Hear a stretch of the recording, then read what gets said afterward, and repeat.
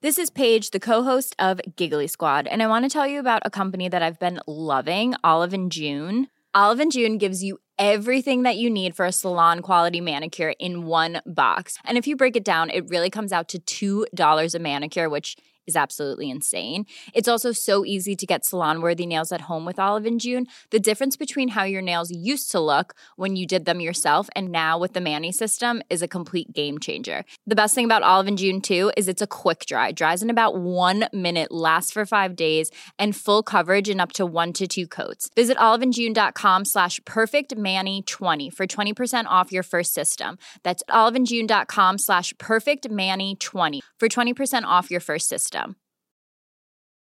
Ready to pop the question? The jewelers at BlueNile.com have got sparkle down to a science with beautiful lab-grown diamonds worthy of your most brilliant moments. Their lab-grown diamonds are independently graded and guaranteed identical to natural diamonds, and they're ready to ship to your door. Go to BlueNile.com and use promo code LISTEN to get $50 off your purchase of $500 or more. That's code LISTEN at BlueNile.com for $50 off. BlueNile.com, code LISTEN. Hello and welcome back to your favourite podcast, Insane in the Membrane. Insane in the Membrane. Greetings, everybody. Welcome back. Before we get into it, as usual, we have a lot of admin to get through, a lot of things to remind you of. One of those things is that we're planning more live events, including some free ones. Yeah, that's right. The last one went so well that we're going to put on some more events. And so what we need you to do, for priority access to live stream and in real life tickets, pop your email address into our mailing list now at darkhorsedigital.co.uk, and we will let you know, first of all, where it's all happening. You get priority ticket information before it all goes out to the other world. So do that for us. That'd be fantastic.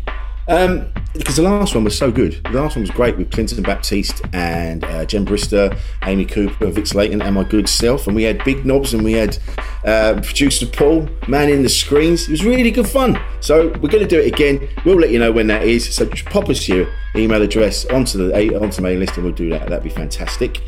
Also, this podcast is supported by those wonderful boys at Save Our Souls Clothing, Mark and Stacey.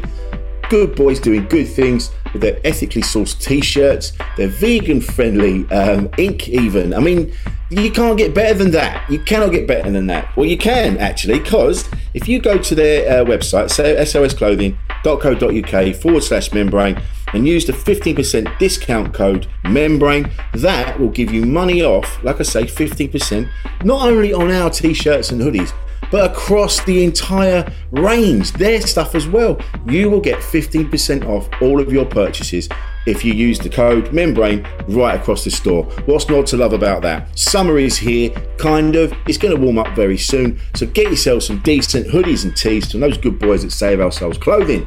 Hell yeah! Now, we've also got to tell you that I will be at the Cambridge Comedy Festival this weekend.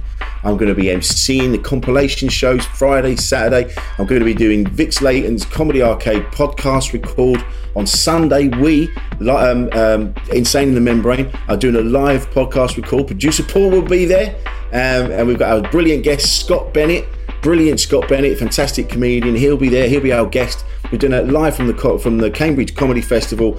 I'm going to be there from Friday to Sunday. I'm going to be doing all manner of things, solo show, all sorts. So pop yourselves along and come and have a good time with your pal. All right, your old pal Wilson. Come on. So this week's this is the second one because we've got two. We had a bonus one. We've got this one. This is Marcus Brigstock, and I have loved Marcus Brigstock for many, many years. I've always thought he was a brilliant comedian, and I knew he'd be a lovely guy, and he really did disappoint. Like, we kind of know each other vaguely. Like, he taught me how to ski when we were away in the Alps. Well, that comes up in the episode anyway. We talk about that. But he's a really nice guy. We really got stuck in. There's a lot of topics that we covered that I was surprised that we actually got into. It's a brilliant episode. I think you're going to enjoy it. He really is a smashing dude. So, coming up in a minute is Marcus Brigstock. This Mother's Day, celebrate the extraordinary women in your life with a heartfelt gift from Blue Nile. Whether it's for your mom, a mother figure, or yourself as a mom, find that perfect piece to express your love and appreciation. Explore Blue Nile's exquisite pearls and mesmerizing gemstones that she's sure to love. Enjoy fast shipping options like guaranteed free shipping and returns. Make this Mother's Day unforgettable with a piece from Blue Nile. Right now, get up to 50% off at BlueNile.com. That's BlueNile.com. This is Paige, the co-host of Giggly Squad, and I want to tell you about a company that I've been loving, Olive & June. Olive & June gives you everything that you need for a salon-quality manicure in one box. And if you break it down, it really comes out to $2 a manicure, which is absolutely insane. It's also so easy to get salon-worthy nails at home with Olive & June. The difference between how your nails used to look when you did them yourself and now with the Mani system is a complete game changer. The best thing about Olive & June, too, is it's a quick dry. Dries in about 1 minute, lasts for 5 days, and full coverage in up to 1 to 2 coats. Visit oliveandjune.com/perfectmani20 for 20% off your first system. That's oliveandjune.com/perfectmani20 for 20% off your first system. Burrow is a furniture company known for timeless design and thoughtful construction and free shipping, and that extends to their outdoor collection. Their outdoor furniture is built to withstand the elements, featuring rust-proof stainless steel hardware, weather-ready teak, and quick-dry foam cushions. For Memorial Day, get 15% off your Burrow purchase at burrow.com/acast and up to 25% off outdoor. That's up to 25% off outdoor furniture at burrow.com/acast. A podcast from producer Paul.co.uk. Insane in the Membrane. Yeah, you had a mad day yesterday. When you said, well, I've got 90 minutes in between getting back and then antenatal, I was like, I can't expect you to just jump on. I know you would have done, but I would have, of course. But I mean, that was me coming back from Leeds from Steph McGovern's show. Yeah. And honestly, when that came in last year, and when it came in, I was like, yes, of course I'll do it. No question. Mm-hmm. Absolutely. Yeah. At the moment, of course. No worries. I went up and I did it. And I was thinking on the way up, well, you know, half a year ago, if this had been offered, I'd have been like, yeah, maybe once if I'm near Leeds. And now I'm like, oh, yes, of course. But not like, even setting the pandemic aside, it's brilliant. It's brilliant. And it's been a godsend. It really has. It's like a regular job. What it is, Rich, is going somewhere where it matters if I don't show up.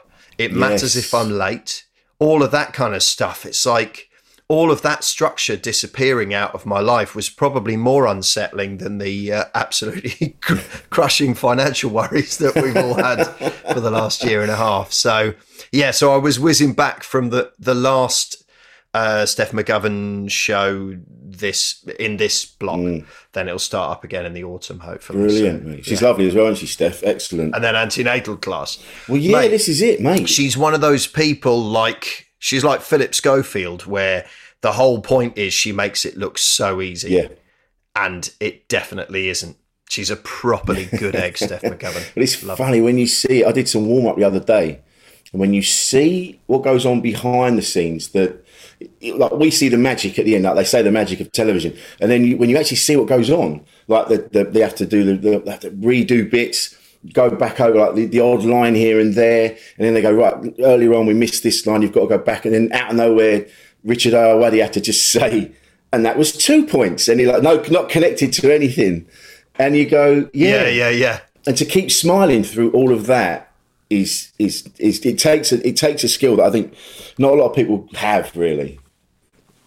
You know? No, I think it's true. I think it's definitely true. And I'm also like, you would think by now, given how long I've been a stand-up, that I would understand the connection between work and tiredness. Yeah. But I've never allowed it. Weirdly, I've just never sort of allowed it in my life. So I would go in the early days when I was club comic, working every weekend, I would often try and get back for the kids. So I'd drive to Leicester, I'd do a show, and I'd come back that night. So I was here for the kids, and then go back to Leicester the next night and do that Thursday, Friday, Saturday, there and back. And on Sunday, be like, you know, whatever we were doing. And then I'd be like a bit grumpy and a bit dysfunctional, but I genuinely never joined up. Like, yeah, I'm unbelievably tired. Because it's not, I think what it is it's not like tired that you need to go to sleep.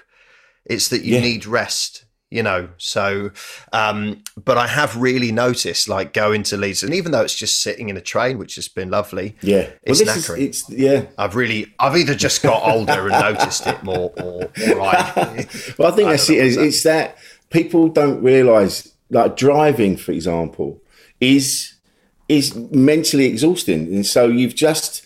I mean, and what we do as well, I know it's, you know, people go, oh yeah, but you know, you're just comedians. You go, yeah, but it's stressful. We have to, you know, when we get there, we have to make sure if we die on stage, we could ruin someone's night, you know, and it's awful dying on stage as well.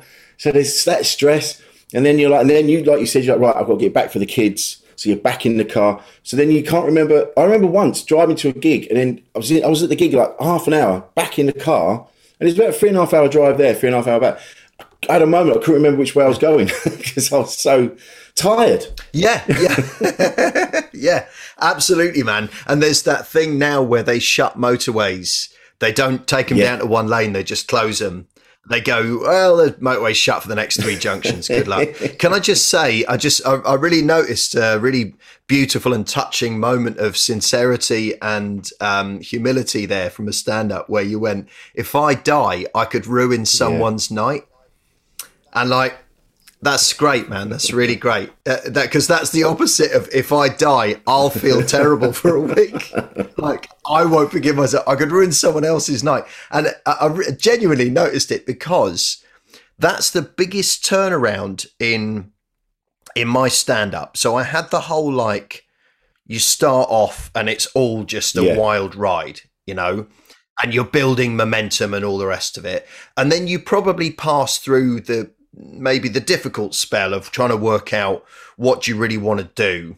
You know, people call it finding your voice or whatever. I don't really like that. But like, what do you want to do as a comedian? And then the popping out the other side for me is coming back to that crucial thing of like, I'm not there for me. I'm there for them. I'm their show. I'm less important than they are, even though I'm the one showing off, prancing around with a microphone in my hand, you know? And that thing, like when I do corporates or any sort of like a private booking of any sort, of connecting with that idea of going, well, there's a chance here I might be one of the best things about their night out.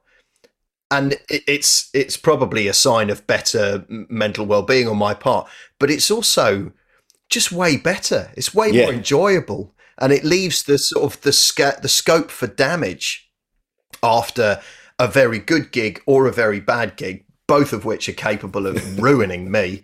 It lessens the potential for damage from all of that just by going, well, it's less about me than I think. Yeah, and I think it does bother me, obviously, that dying on stage. I did a course recently to some newer acts. And I was saying to them, I said, you'll get it in your head that you're driving away from Wakefield or wherever, and you think that there's now a poster on the wall in Wakefield with your face on it, and everyone walks past it and spits it and goes, that bloke there, he's the worst person that's ever been to Wakefield. We hate that man. I said, chances are they couldn't pick you out of a lineup the next day. But at that moment, you know, it will stay in your head and it will bother you. Of course it will. Because you have empathy and you give a shit about them and you, and it's a really strange thing we do, but we do it. I can't even explain why I do it. It isn't like during the lockdown, people going, "Oh, we need the attention. It's narcissism." I'm like, I don't think it is narcissism. I don't like. It's not. The true meaning of the word narcissism isn't me just wanting to stand in people, in front of people, making them laugh. Narcissism is something awful. No, narcissism would be you doing stand-up alone to the mirror because you think you're brilliant. No, I don't really think that the instinct, the drive towards it is wholly healthy, but nor do I think it's a negative, not in my life. And it's interesting, before the pandemic came along, I was talking to my therapist about the tapering off that I'm experiencing in my career, right? And it's kind of like, I had my own TV show for a while. I was 100% on the list of people that get booked for shit. I wasn't overlooked for anything for ages. And then a tapering off begins, and it happens, and you become less bookable on TV and stuff like that, and it is painful. Whether it's just or not is neither here nor there. I mean, it's helped massively by being married to an absolutely brilliant comedian. So when that question comes up, well, why aren't I getting booked? Well, because my wife is. Quite rightly. She's younger than me. She's brilliant. It's quite rightly. That's what's supposed to happen. Comedy's not supposed to fix itself on a person and then stay with them forever. It should be about what's not totally new, but newish. I'm interested in that. So anyway, I was talking to my therapist about the sort of tapering off and how painful I found it, and whether, as I get older, do I want to be doing that thing of coming down the motorway in the middle of the night and, maybe the lanes are closed and all of that. And then the pandemic came along and took it away. And I'm like, well, that's helped. Because, I do want this. I do want this, actually. You take it away from me and, I really want this. It's a wonderful thing to do. It's not always easy, but it's a wonderful thing to do. It's brilliant. It's magic. You're right. The pandemic really, because before I was getting a bit jaded with it all, and not necessarily I love doing the comedy. I think it was all the bullshit around it that was getting to me a little bit, and waiting on money from promoters and stuff like that. And that is like, if I get paid when I did the gig, I'd be fine. So there's all these little things that were playing on my mind, and then this hit, and it all got taken away. And as you say, and then afterwards, I really know. I used to really love that. I used to really love sitting in a petrol station at 3 a.m. Wondering where the detour has gone. Like, now I've run out of signs. Just standing going. I remember being in. It was in Leeds or something like that. I remember we pulled up at this roundabout, and there was one car that side, and we all wound our windows down and just looked at each other and went, "Any ideas? Any ideas at all? Where are we going now?" Because all the signs just stopped. But that's interesting what you say about your. Because I know Noel Gallagher said this. I reference him quite a bit because it's interesting what he says. Not at the minute, he's saying some weird shit. But when he talks about the industry, he's talking about, at one point or another, the industry will be all about you, and you're the centre of it all. Everyone's running around you, and then eventually it'll kind of move along and it'll move on. And the trick is not to chase it. That's when desperation sets in. But it must be hard, right? Because I know of you from that, and so. It must be hard for you, and to be the centre of everything, and then it kind of moves along, and of course that plays on your mind because you think it's something you've done. Yeah, exactly. It is. You could argue it's something you've done, in that.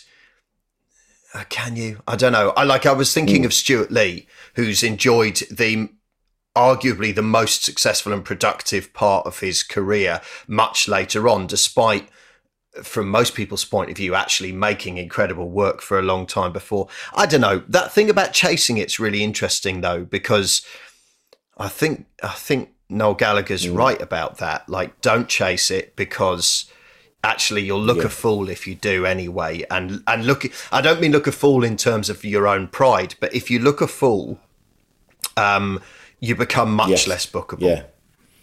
That desperation. Yeah. Like Peter, it's no, that's a bit frantic, but at the same time, there is an element of chasing it, and there is at least a sort of an element of just be willing. Andy Smart, who I adore, who's, Comedy Store Players. Yeah. His book's great, by the way, A Hitch in Time. Wonderful. He put a thing, someone said one of those internet meme things like, in 4 words, the best advice you can give. And his was 2 sentences. Say yes, learn later. And that's Andy Smart all through. Like, we went off and did the Cresta run together, wow. the infamous bobsleigh track that's killed people.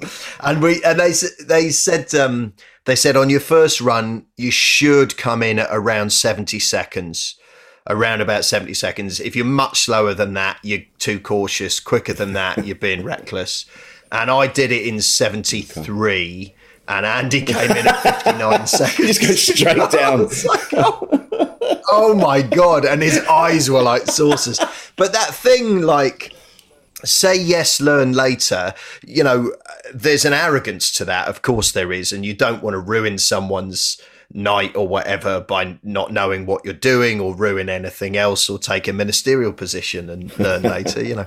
But that thing is, just say yes and see what happens. Be willing for it to go wrong, or to walk away and go, well, it wasn't that. That's not the one. But saying yes, I think is crucial, because you never know, do you? Never know what you might. Well, this is it. This is someone else said that the other day, and I'm like, I always say yeah, even though I'm petrified. Like TV warm up. Every time I've done it, I've gone, I'm not going to do that again. I don't think I'm very good at it. And then it'll come up again. And I go, yeah, go on then. I'll give it another go. And then every time I walk away from, oh God, I was just asking them about supermarkets. What was I doing? You know, just. But yeah, I think that just goes to show what kind of a life we've had as well, because we've said yes to lots of things. I got to go skiing. I'd never skied before. I met you, and then you taught me how to ski, which is something I'd never. Do you know? I said that. I said to someone, I said, Marcus Brigstock taught me how to ski. And he's like, what? What a mad sentence! And that's because I said yes to going in the first place. Yeah. We had a lovely day. It was great. And you fell into the pit around the base of a tree, and it was really, really difficult to get you out. It was at that point I decided to take a photo. We had a lovely day. And the thing is, I guess, yes, I mean, there's the say yes of that particular thing and anything like it, I think. But also, like, for me, like, because winter sports, skiing and snowboarding specifically, you've seen, right? It lights me up so much. And I'm not not a big sports guy. By the way, I watched my first ever football match. What? You've never watched one before? I've never watched a football match in my life. I've seen bits, obviously, but I sat and I watched the whole thing, England v Denmark, the whole thing, including the special encore they did, the second act. Wonderful. So I'm not a big sports guy, but I do love the winter sports. And actually, like, going skiing with you that day and seeing you get, like, noticeably, measurably better at it, so that you were, like, often nailing it, like linking together loads of turns and not falling over, is to me the same as, like, coming off the top of a big hill and that big surge of adrenaline, you know? It was lovely. It was a really nice day. It's a lovely day. But this is it. Have you felt, because I know that I've been doing this 17 years, and there's been a lot of sacrifices. There's been a lot of weddings I've not been to, and that was something in the lockdown. I thought back. I'm like, I probably could have stayed at that wedding. I didn't have to shoot off like I did, but I was so hell bent on the gigs. The gigs were everything, it's meant that relationships have fallen apart. It's meant I've got a good relationship with my kids, but not. No, I think it is a good relationship with my kids. They didn't really, but I sort of had to squeeze them in, and I just because everything was comedy. And I think, was that the same with you? It's kind of, you're just so in it, and it's not even about fame. It's about, I just really want to do this. I want this to work. You know? Yeah. It costs a lot. It just does. It costs a lot, and the deal is such an obvious one to me. It's like, yes, of course, the price is worth it. And I'm the same, man. You know, like my brother, I've got a lot of cousins, loads of cousins, thousands of us. We're not even Catholic, we're just breeders, you know. And but genuinely, like the last big Brigstock family gathering we had, there were more than 60 of us, and not everyone was there. Crazy. But my brother went to all of the weddings, and so he knows all my cousins and their partners really, really well. And I didn't go to any of them because, in fact, I probably, and this is really awful, I probably didn't reply either, because I was doing the thing you do as a comic, which is go, well, I mean, all right, that's on a Saturday. I mean, I haven't got a gig in, but I'm hoping for one. Because, I mean, I guess it comes back to that idea of when the spotlight's on you as well. There is a spot in your life where the bookers are going, oh, can we get you? Because you were great last time or whatever. And then you're like, well, yeah, great. I like to be liked. I want to be wanted. And sure enough, you know, when that spotlight moves on and leaves you behind, and you're like, hey, you're like, well, I'm pretty glad I said yes to the gigs, not because it made a lot of money particularly, but because, with a few exceptions along the way, I really enjoyed them. Yeah, I love it. I really love it. There's a thing that happens the moment I step up on stage that is unmatched by most other things in my life. And as someone who's had lifelong problems with addiction, it does seem to me, even though I've probably worked too much sometimes, that the way in which comedy has to ration itself, like you can only do a certain number of shows. I mean, Jimmy Carr's pushing it. Jimmy does a lot of shows. I'm astonished constantly by his work ethic. But it's kind of limited. You can only do that many shows. But I'm really glad of it, man. I'm glad about the choices, not all the choices, but certainly the choices in comedy that I've made, including the mistakes. Yeah. You mentioned. And I'm glad a lot of what I did early days wasn't filmed. I think a few people have said that. Oh man! Oh man! Imagine starting now. Every single minute that you're on stage, it's just somewhere on a little video somewhere. Oh my God! I know. Yep. You mentioned addiction, Gary, and that was interesting. So has that been a problem throughout your life? That was a thing. Yeah, my whole life, man. My whole life. I went into rehab when I was 17. So, so the intervention for me was around my eating disorder. So I've always, from the age of 8, I've been a compulsive overeater. And people think when you say that, or some people think when you say that, like, what, likes his nosh. And I do like my nosh. I really like my nosh. But it's not that. It's eating when you don't want to. That's what compulsion is, that's like, we all have that where you're like, if you're in that garage on the way back from Leeds in the middle of the night, standing there going, well, it's either a grab bag of hula hoops or it's what they're calling a family pack, but this is a long drive. That's different. But I mean like proper mad, like eating out of bins, stuff like that. Yeah. Proper craziness, stealing from friends and family, in a way that is shameful, or you can feel the sense of shame in yourself when you're doing it, but the urge for it is bigger than that. And then there's stuff about being overweight, which, as an adult, I'm definitely sort of more at peace with. I still have some difficulties with it. It feels uncomfortable, but I think mostly those are long shadows cast by being clinical diagnosis, morbidly obese teenager. Being that heavy when you're a child is problematic because there are demands on what you have to do. So it was that got me into rehab. And then I went in there and there's these questions you have to fill in, like 30 questions that will tell you whether you are or aren't an alcoholic or a drug addict or blah, blah, blah. On food, I got 29 out of 30. And by the way, more than 10, you're an addict. More than 20, you're in trouble. And like more than 25, you're doing very well to read the form. And I got like 29 on food, and I got, I think, 26 on alcohol, which I was 17, and about 24 or so on drugs. So I got sober from drugs and alcohol more than 30 years ago, and I've never relapsed on that. But food's more complicated because you have to deal with it. I was going to say that because it's with drinking drugs. Yeah, we can sort of understand what the compulsion is. It's that because it gets you ramped up and you feel euphoric. And whereas with food, you feel good. Oh, you've eaten it. Food does that to me.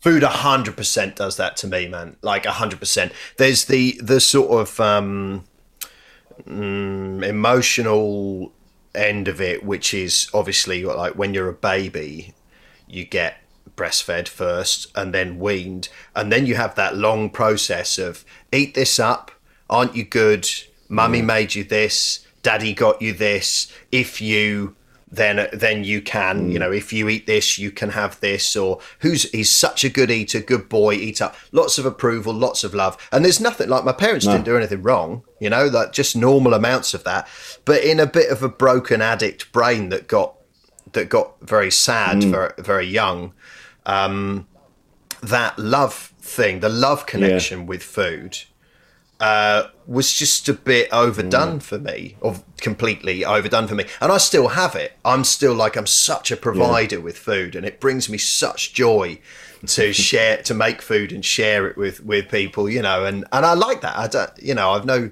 problem with it. But so there's that part of it. But then there's also like, you know, Christmas afternoon, when you lie there, and that's an opiate buzz. Really? Like, it's the same part of your brain that's like that's got that sort of deep, satisfied, heavy, you know, lying like a python trying to digest it kind of thing. So there's that, and then there's also like, although it's subtle compared to sort of cocaine or anything like that, the high from in the kinds of, you know, the amount of sugar that I would have when I was really bang at it.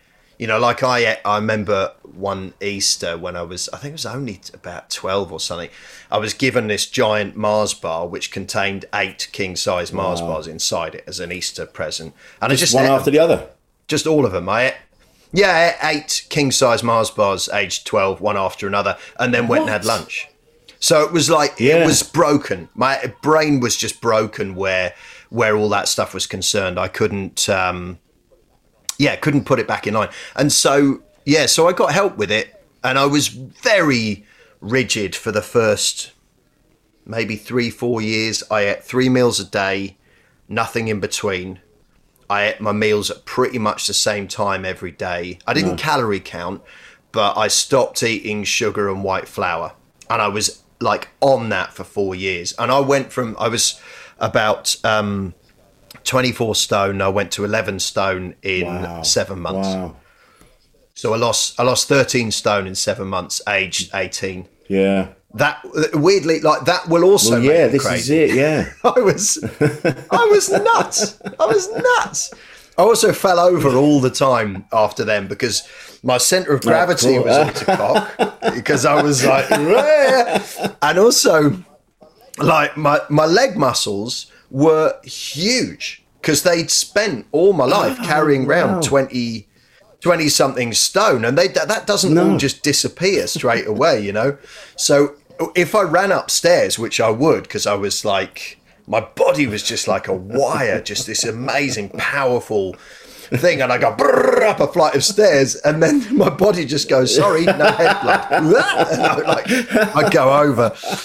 It was great, man. It was a wild time, and I got crazy into clubbing then in the early 90s. Perfect time. Yeah, it was great. It was good times, man. It was good times. But addiction's just there in my life. It's there in my life. A few 4.5 years ago, just over 4.5 years ago, I stopped porn. I cut porn out of my life 100%. And like, I won't, even if I on like Facebook or whatever kind of bathing suit stuff, I just skim past it, because I looked at what it does to the human brain, and then what it does to an addict inclined brain, and the amount of time I spent alone, and then the amount of time I spent looking at porn, not for any sexual reason, just looking at porn because it makes your brain feel something, little dopamine fire every time. So I went, that's it. Sadly, it's on the list. So I put it on the list. But porn's like alcohol, you know, like you can just stop. You could just stop. Doesn't mean you have to stop having sex. I think it does. I think it does affect. It helped your sex life, because you just become desensitized to everything. I know I had that for a bit. I remember when I was married. I remember my lovely ex-wife coming in, and I'd shut the laptop. And then we did sort of went about our day and did this, did that, and then I think we were in bed that night, and then she said, "I've got to talk to you about something." I'm like, "Okay." So when I came in earlier and you shut the laptop, like, what's going on? Are you having an affair? And I went, "No, God, no! I'm looking at porn and I don't want to." And it just kind of opened up this whole thing. I'm like, I don't know what I'm looking for. I'm looking for something, because I'm not even playing with myself. I'm just like, oh, not that. No, not that. Just staring at it. And it's That's it's dopamine, man. So, the human brain has evolved to fire a small amount of dopamine into your brain every time you register a potential sexual partner. This is true for men and for women, but it's particularly true for men. Small little bit of dopamine, the prep drug, be ready. This could be sex. This could be sex. This could be sex. And we are not capable of looking at an image on the screen and differentiating between, no, this isn't sex. This is a person or 50 people behind the laptop screen.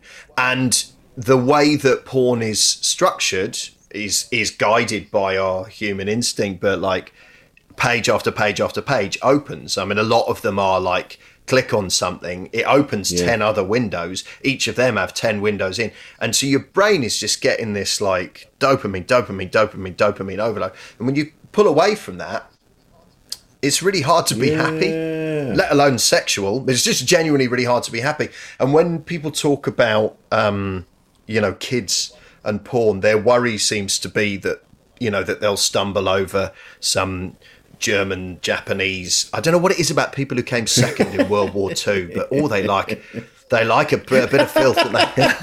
But does seem extreme. Some like really niche, some really niche, messed up stuff.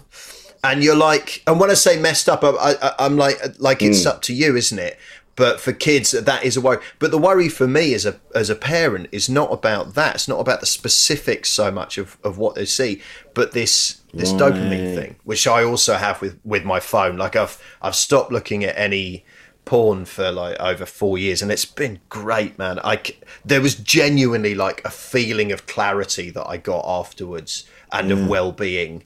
It was painful to begin with, but a feeling of clarity and a deep gratitude, like a part of me came back. The same is also true with my relationship with my phone generally, and that I'm not quite ready to address. But I think a lot of people have got that. It's that I do feel a sense of achievement if I wake up in the morning, do other things, and then I look at social media. And it doesn't happen very often. Every now and again, I'll manage it. I'm about to spring out of bed and do something. And then it's like, I haven't looked at my phone yet. I haven't checked my messages. And then I'm back in it. And then there's that sadness comes back. I'm like, I'm doing this again now, am I? All day, just skimming through. Yeah. There's nothing, you're not even looking at it. Huge. Again, it's like you're not missing anything. You're just in it. And I think there's a misunderstanding when people say about addiction, where they go, oh, you just really like doing stuff that you really like. You're like, no, it's more than that. Like you say, it's the compulsion. You're doing it. You don't even want to do it. Yeah. You're going, that's the thing. Like I would never say to someone, and people often ask me, oh, how do I stop drinking? Or how do I drink less? Or, And I'm like, well, for Christ's sake, don't unless you need to. Like, don't drink less. Drink with people. I really like, and it's taken time, but I really like being around people who are drinking. I don't like showing up somewhere where people are already drunk. I hate that. It's awful. But being around people as they get pissed is wonderful. It's great. I just go with them. Like I don't drink. There's nothing in the things I'm doing really, but it's just like as their social inhibitors get dialed down, so do mine. Because I'm like, well, why not just go with them? So I would always say to anyone like, as someone who's had to stop a lot of stuff in my life, I'd say like, don't stop unless you definitely need to. And the same with the phone and social media. Like I really enjoy it. I see so much stuff during the pandemic, especially. What I've seen is loads of people who I'd much rather be in a room with, but loads of them making me laugh or making me think or pissing me off. Any of that, I'll take any of it, man. Yeah. And you're right. Like it's the difference between compulsion and, overdoing it. I can overdo it on tons of things. But if I really don't want to be doing it and I'm still doing it, that's a big problem. Because also then there's the whole secrecy thing. Like I would think that most men and plenty of women too actually have snapped their laptops shut when a partner's come in the room because they're looking at porn. And it's a pretty mild secret. It's not very difficult to say, I was looking at porn, that's fine.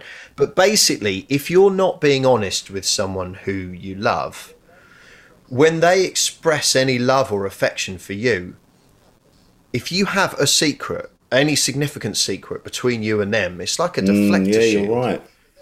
And so they'll go like, I love you. And somewhere, even if it's not conscious, your brain goes, yeah, but you don't know what I did. You don't know what what I am. You don't know how I lived today or yesterday or what I did last night. And it's like a deflector shield. So when people talk about being unlovable or feeling unloved, they are. Not really, but they are, because any love that's expressed, any affection that's expressed for them is like just bounced off them. It's like a laminate. It's like a laminate on a human being. So I'm very... Like, I've no secrets with my wife, like scrupulously no secrets with my wife. And it's really, really, really, really important to me, because I've gone a long way in to messing up relationships with people who I still loved and couldn't understand why what I was experiencing was a profound sense of loneliness. Even though I was married to them or whatever, like profound, overwhelming sense of detachment and loneliness or whatever. And it wasn't my fault per se, but it was my behaviour. So I'm very scrupulous about that. It does it's really make important. a difference, doesn't it? It really does. It's that I know that I've been the same in past relationships. I've talked about it on here, being. I've cheated on people and I've been dishonest and I've done. It was never like, oh, look at me, I'm running around doing this and doing that. I was doing things I didn't even know why I was doing them. So I'm like, why am I doing this? I love this person. Why am I fucking around? Because I like that person as well. What am I doing? All I'm doing is causing upset and pain and sadness to people that like me. And I didn't. And it made no sense. And it's also why.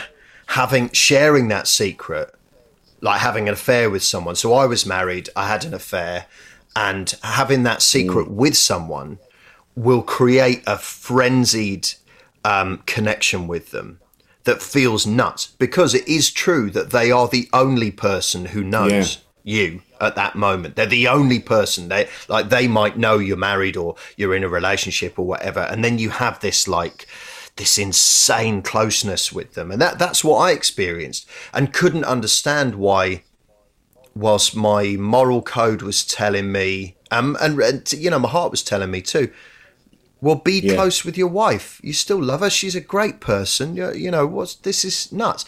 But that, it couldn't compete with the feeling I got when I was with the person that I was having the affair with, because it was our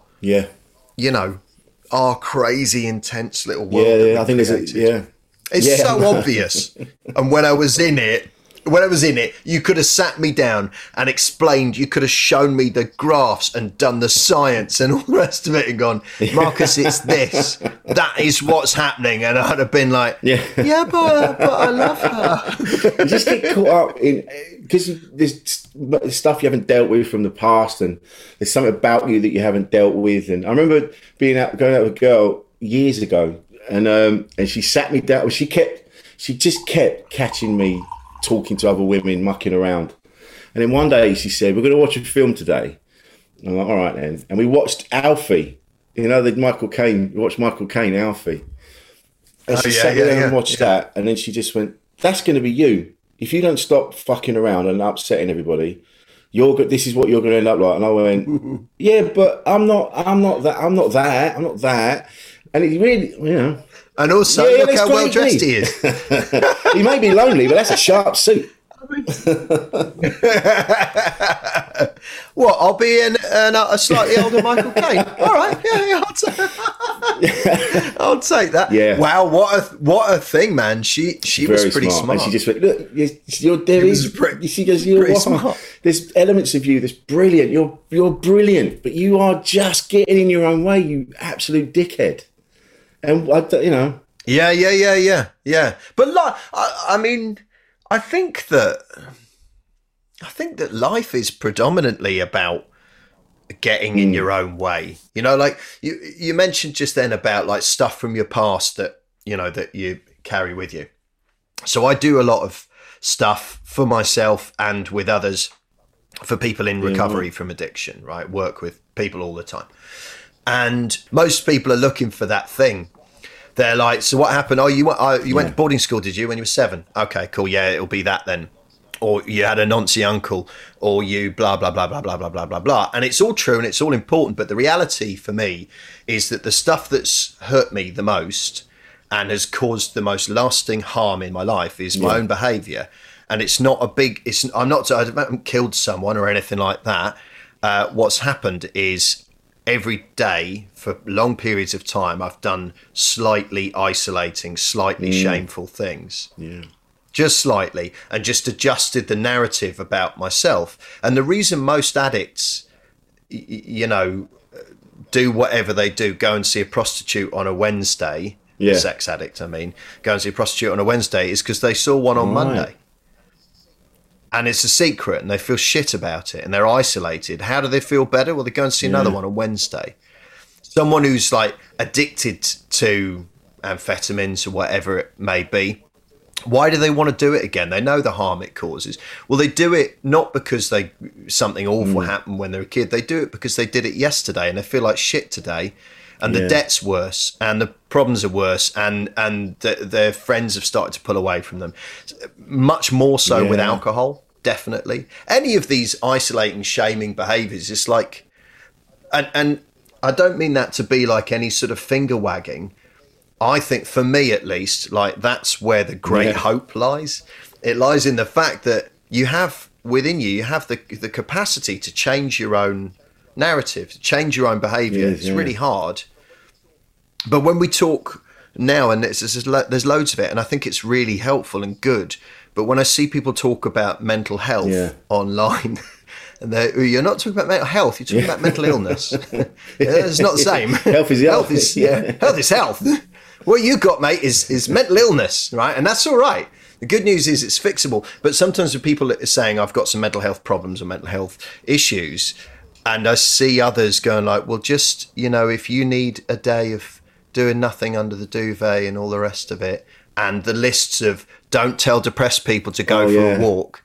I'm like, yeah, I know. And yet also, having been there several times in my life, shit started to change. Not when someone told me, but when someone went, I'm coming for a walk with you. Fucking do something. For me, and I know what my whole view of everybody's mental health issues is tainted by my own experience because I'm arrogant but I mean, I don't mean that in a particularly bad way, but genuinely, like the solution to my problems has been action. It's been action. It just has. It's been about doing what you're going to do, what you're going to do. And so I do often wrongly go, you got to do something. You got to do something. And the reality, Rich, is some people don't need to do something. No. They don't. I couldn't know what's up with them. But for me, the answer has been absolutely the same. I get the sadness piles up, and then I start doing that. Yeah, so porn, maybe drinking, not necessarily drugs. I've made a point of not having any numbers. I don't know anybody anymore. So I'm like, I don't have that. Oh, I'll just get a bit, or I'll do this, or I'll do that. It's normally a social thing now. I'll be out and I go, do you want a bit of that? I go, yeah, go on, I'll have a bit. But it isn't even like, I need some more now. It's like, that was fun. I quite like that. But porn is the one. That's the one that keeps popping up at the minute. And you're like, right, I need to do something about that. But yeah, I let the sadness come in, I let it squash me. And then I go, well, there's no point in doing anything anyway. No one gives a no one gives a shit. The amount of times I've nearly pulled the plug on this podcast, I thought, no one gives a fuck about this. But then someone will message me and go, mate, that episode saved my marriage. This did this, this did that. And you go, I'm being a prick. Get out of it. And yet, by going for a walk, going out, replying to a text, just by going, I'm really, because I build it up, so I go, oh, shit, I've not replied to them. Now it's too late. Now I'm going to look like a dickhead. And then you go, but if you just go, I'm really sorry, mate. I'm really sorry. Look, I was just feeling this way. And then I build it up. If you just tell them what was going on, most people go, mate, I get it. You're a dickhead. Come on, let's go out. Yeah. 100%. 100%. I've got one mate in particular, but there's a few actually in my life who I've just gone like, I have decided I will not be cross when I don't hear back from you. Yeah. You'll get to me. There's one in particular, right? And I love her to bits. And she's been a mate for such a long time. And she's only like fairly recently found happiness in a relationship. And whenever I hear from her, she very sweetly says, "Oh, I'm so sorry. I've been so shit about keeping in touch." I'm like, you're getting it done. Your life's online. For fuck's sake, forget about me. Because we will be mates and it'll be okay. And then there are other people I don't hear back from who I'm like, well, honestly, my guess is that relationship's probably fallen away now, and off it goes. But there's a weird, and I think quite a cool thing with comedians, where you go 4, 5 years or something without having seen someone who you've once done a gig with. Maybe literally only once or twice, get in a dressing room with them, and it's not like old long lost buddies, but you're like, yeah, we're connected by all this, and the conversation is instant and joyful. I mean, Christ, you and I don't know each other well. We've barely hung out, like had a lovely time on a mountainside, a couple of other gigs here and there. That's about it, you know. But I'm always pleased to see you. I'm always pleased. Yeah, I get you. Pleased. Yeah, likewise, man. Yeah. I watch your videos when you pop out for a walk. It's nuts. Man. I do. I love them. I find them really. But you know what? Funny enough to say that, my mate, I've got a mate I've known all my life, and he's not in the industry. We've known each other since we were kids, tiny kids. And I always thought he was solid. He did the right, the right thing. Like, he left school, decent job, got married, had kids, and he's been through some shit, with whatever else. But I always thought he was rock solid. And from those videos, someone sent him one and went, "Look at this. Look what Richie's doing." And we WhatsApp each other film links and things like that. "I've seen this movie's coming out, this program, this, that, and the other."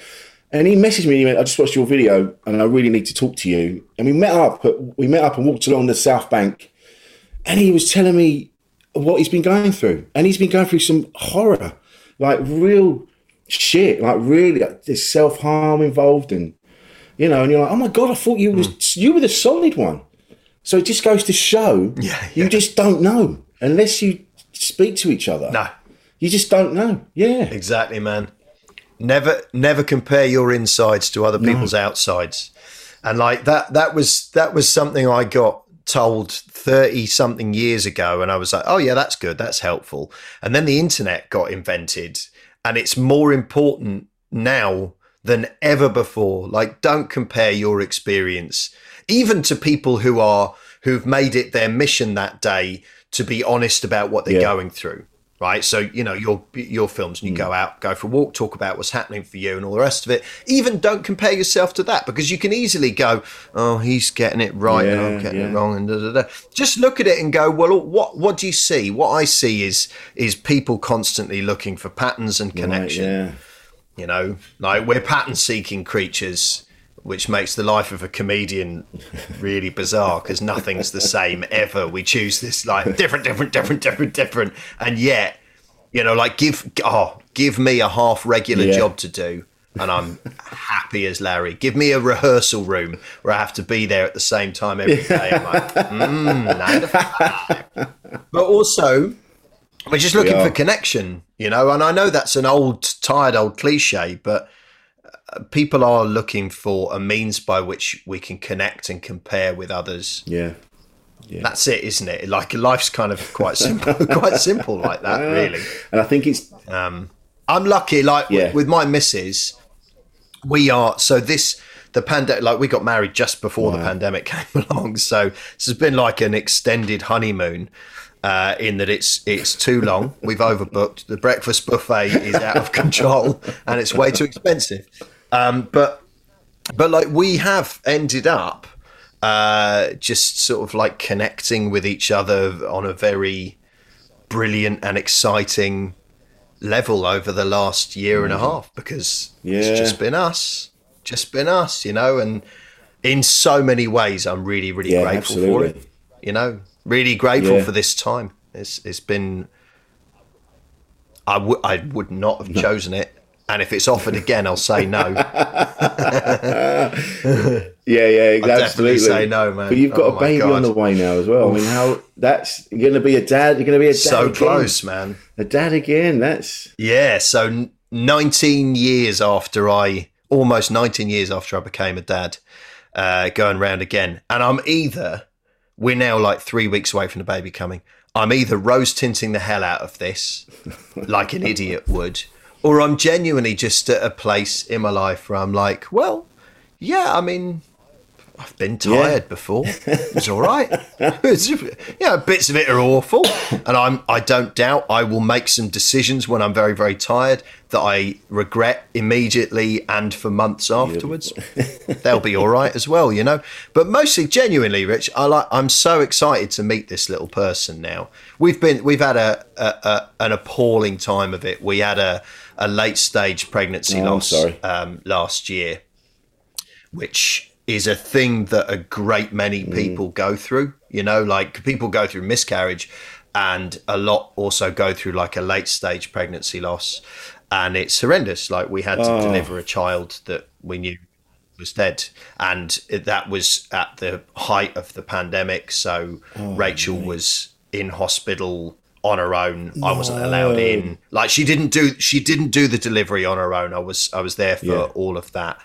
But so we've been through that experience, and thank goodness managed to get pregnant again. And it's just been a very intensely observed pregnancy because the problems that happened last time still exist. So we've been like, when people talk about gratitude to the NHS, like we're I'm not suggesting others don't feel it too, but like we're next level grateful because there's like machinery that you get introduced to in the NHS, or not machinery, but like means of working in the NHS that you get introduced to that you mercifully don't have to imagine.